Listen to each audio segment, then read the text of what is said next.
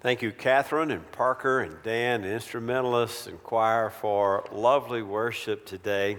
We continue our sermon series from Luke's second volume that we call the Acts of the Apostles. We've all heard the proverbial saying that the two happiest days in a man's life are the day he buys his boat and secondly, the day he sells his boat. Well, today's sermon is not going to make you want to go out and buy a boat, I have a feeling.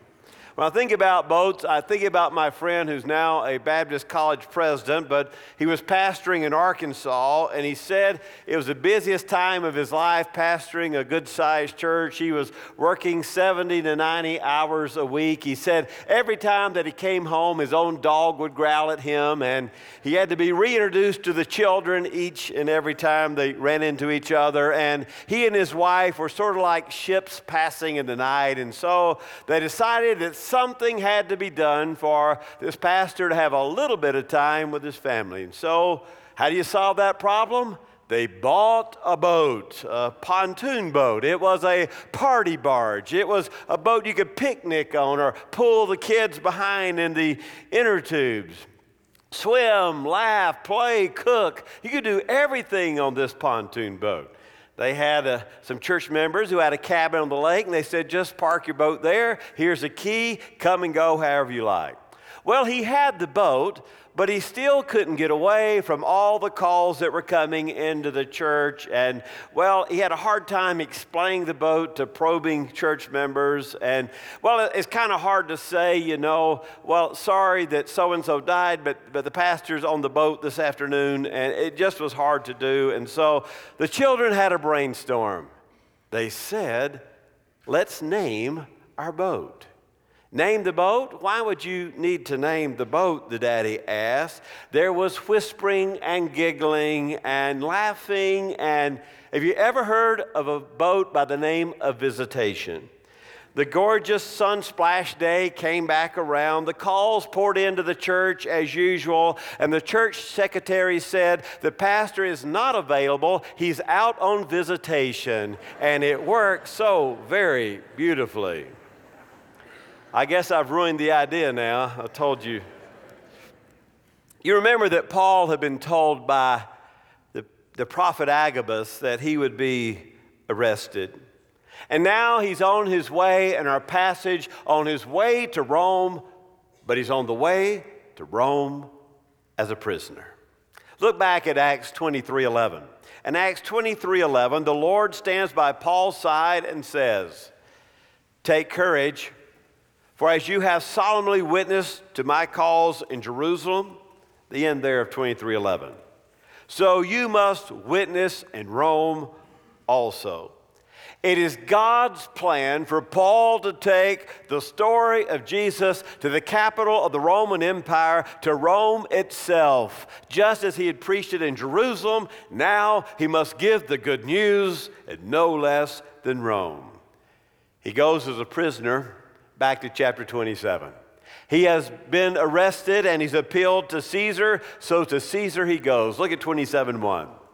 And when it was decided that we should sail for Italy, they proceeded to deliver Paul and some other prisoners to a centurion of the Augustan cohort named Julius.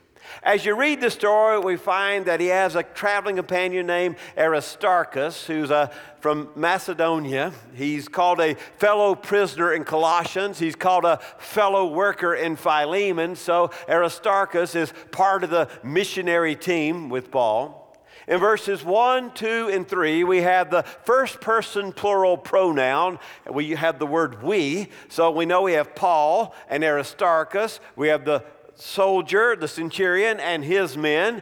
And then we know we also have Luke, because Luke says we. Luke is there taking notes. The final boat on the journey has 276 passengers. This is a big boat, but it's no easy trip. It's a 2,000-mile journey to Rome.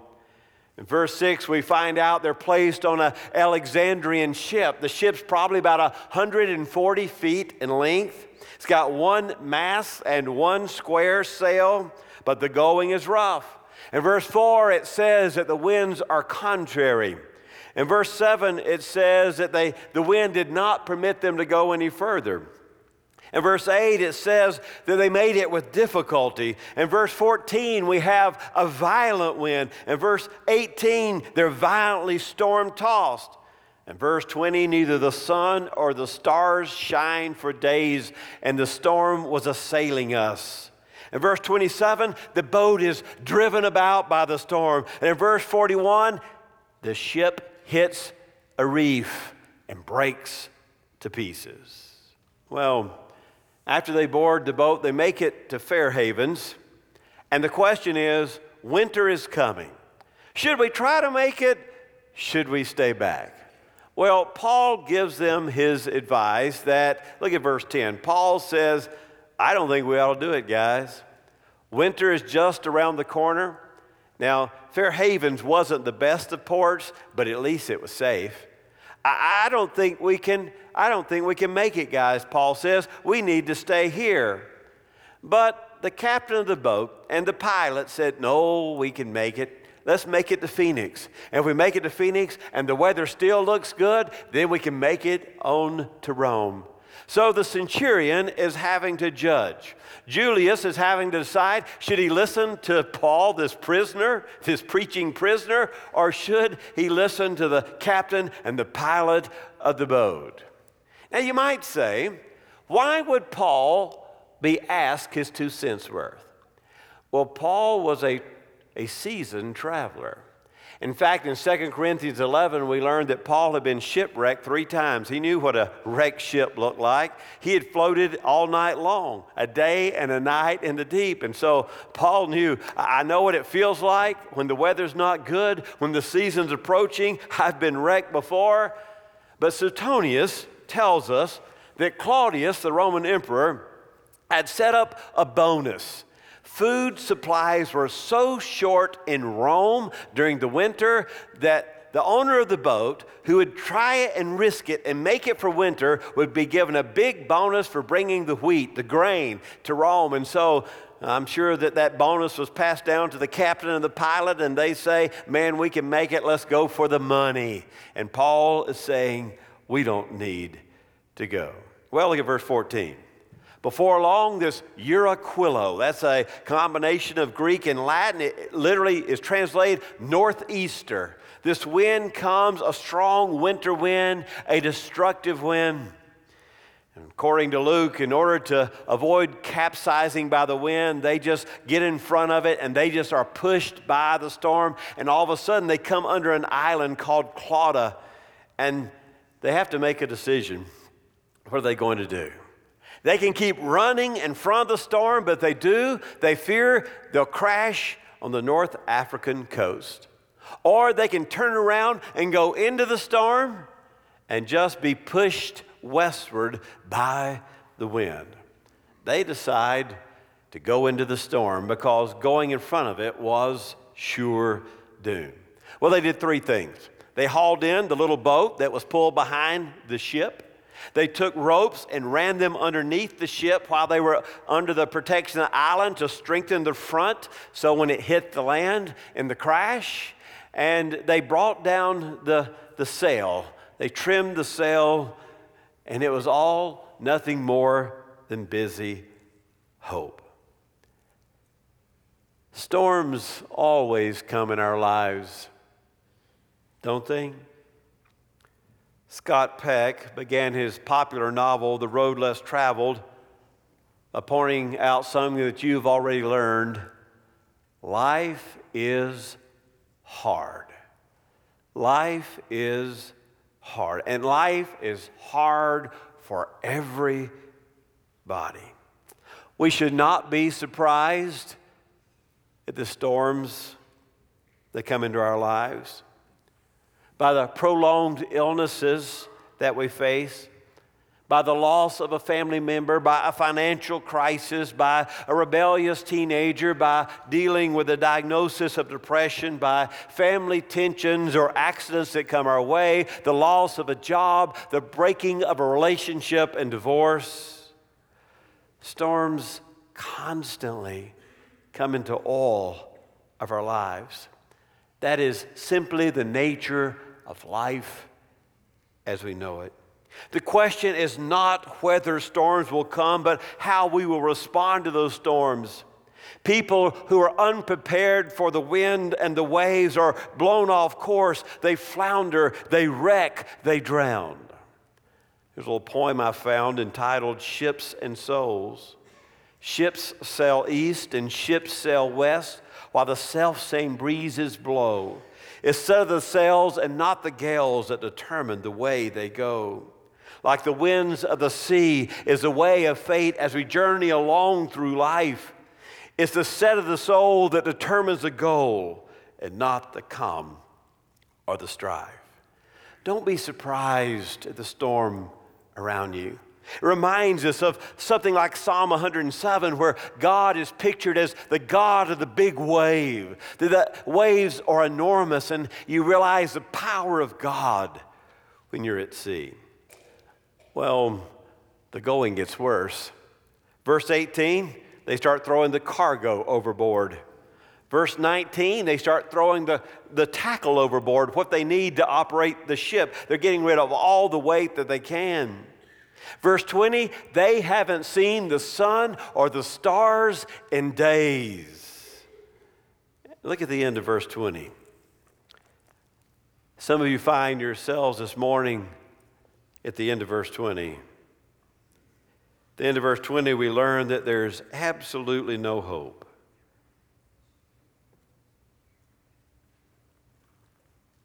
All hope of our being saved was gradually abandoned.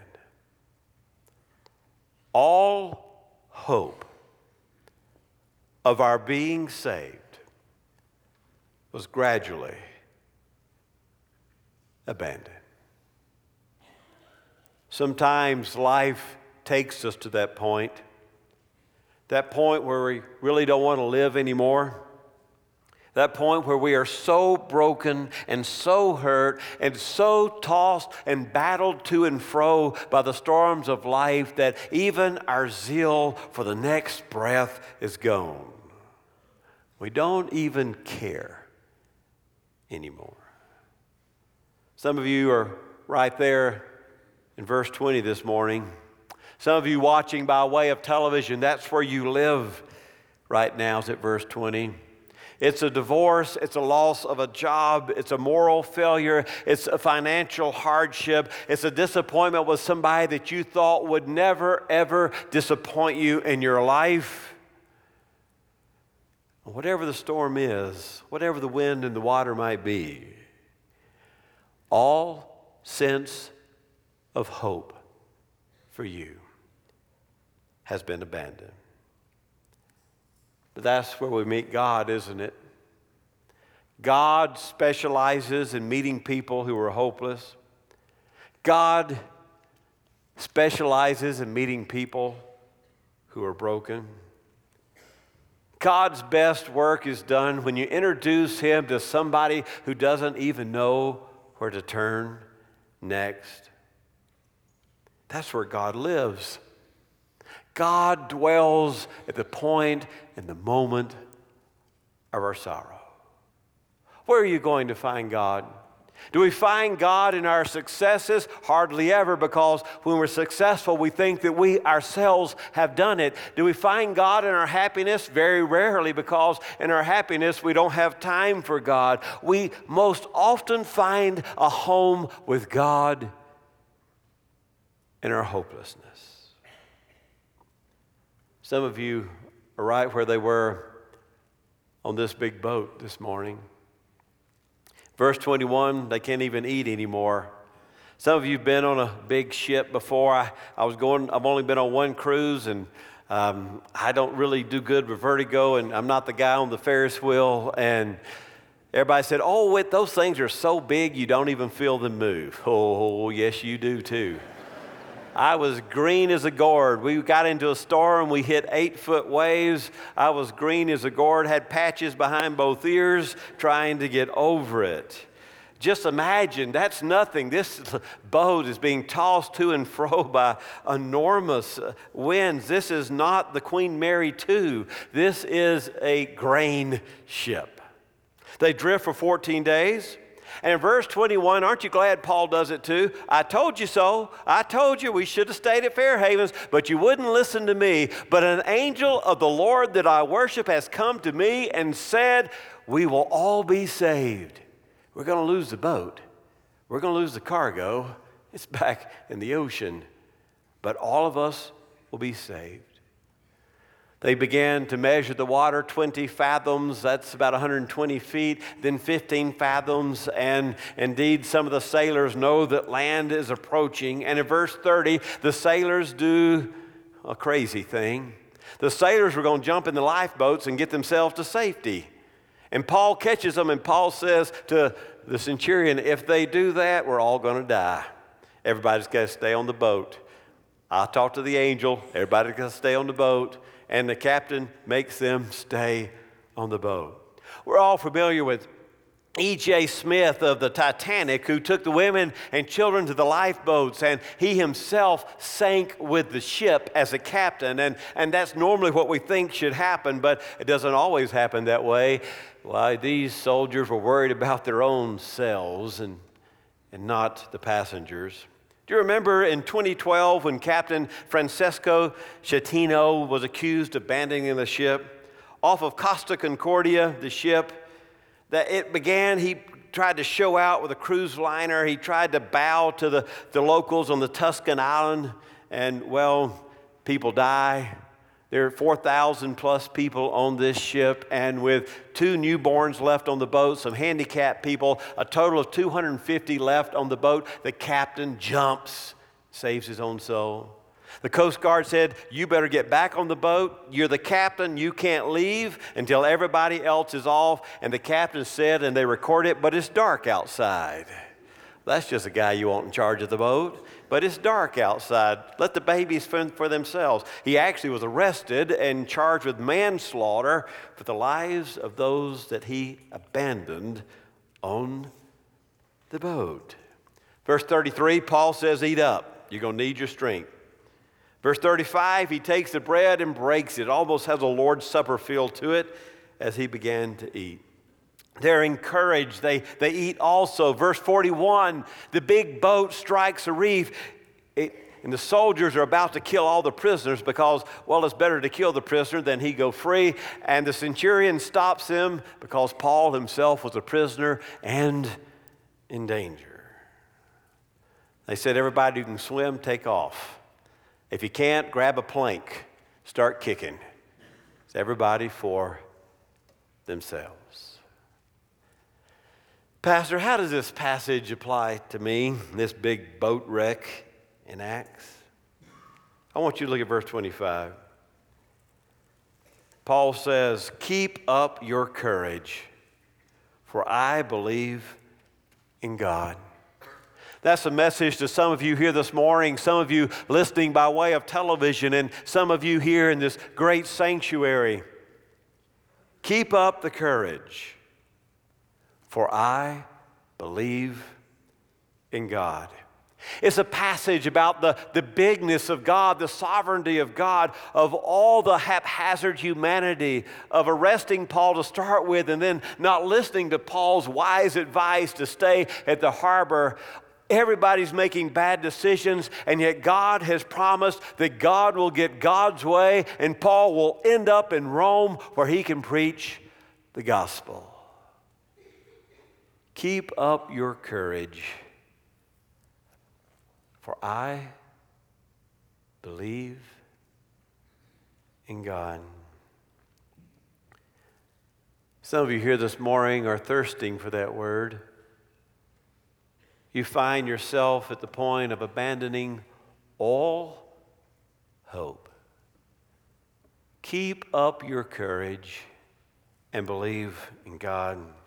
For those of you this morning who are going through divorce proceedings, keep up your courage. For those of you who have lost your job and downsizing, keep up your courage. For those of you who can't sleep at night anymore, you toss and you turn and you worry and you fret, keep up your courage.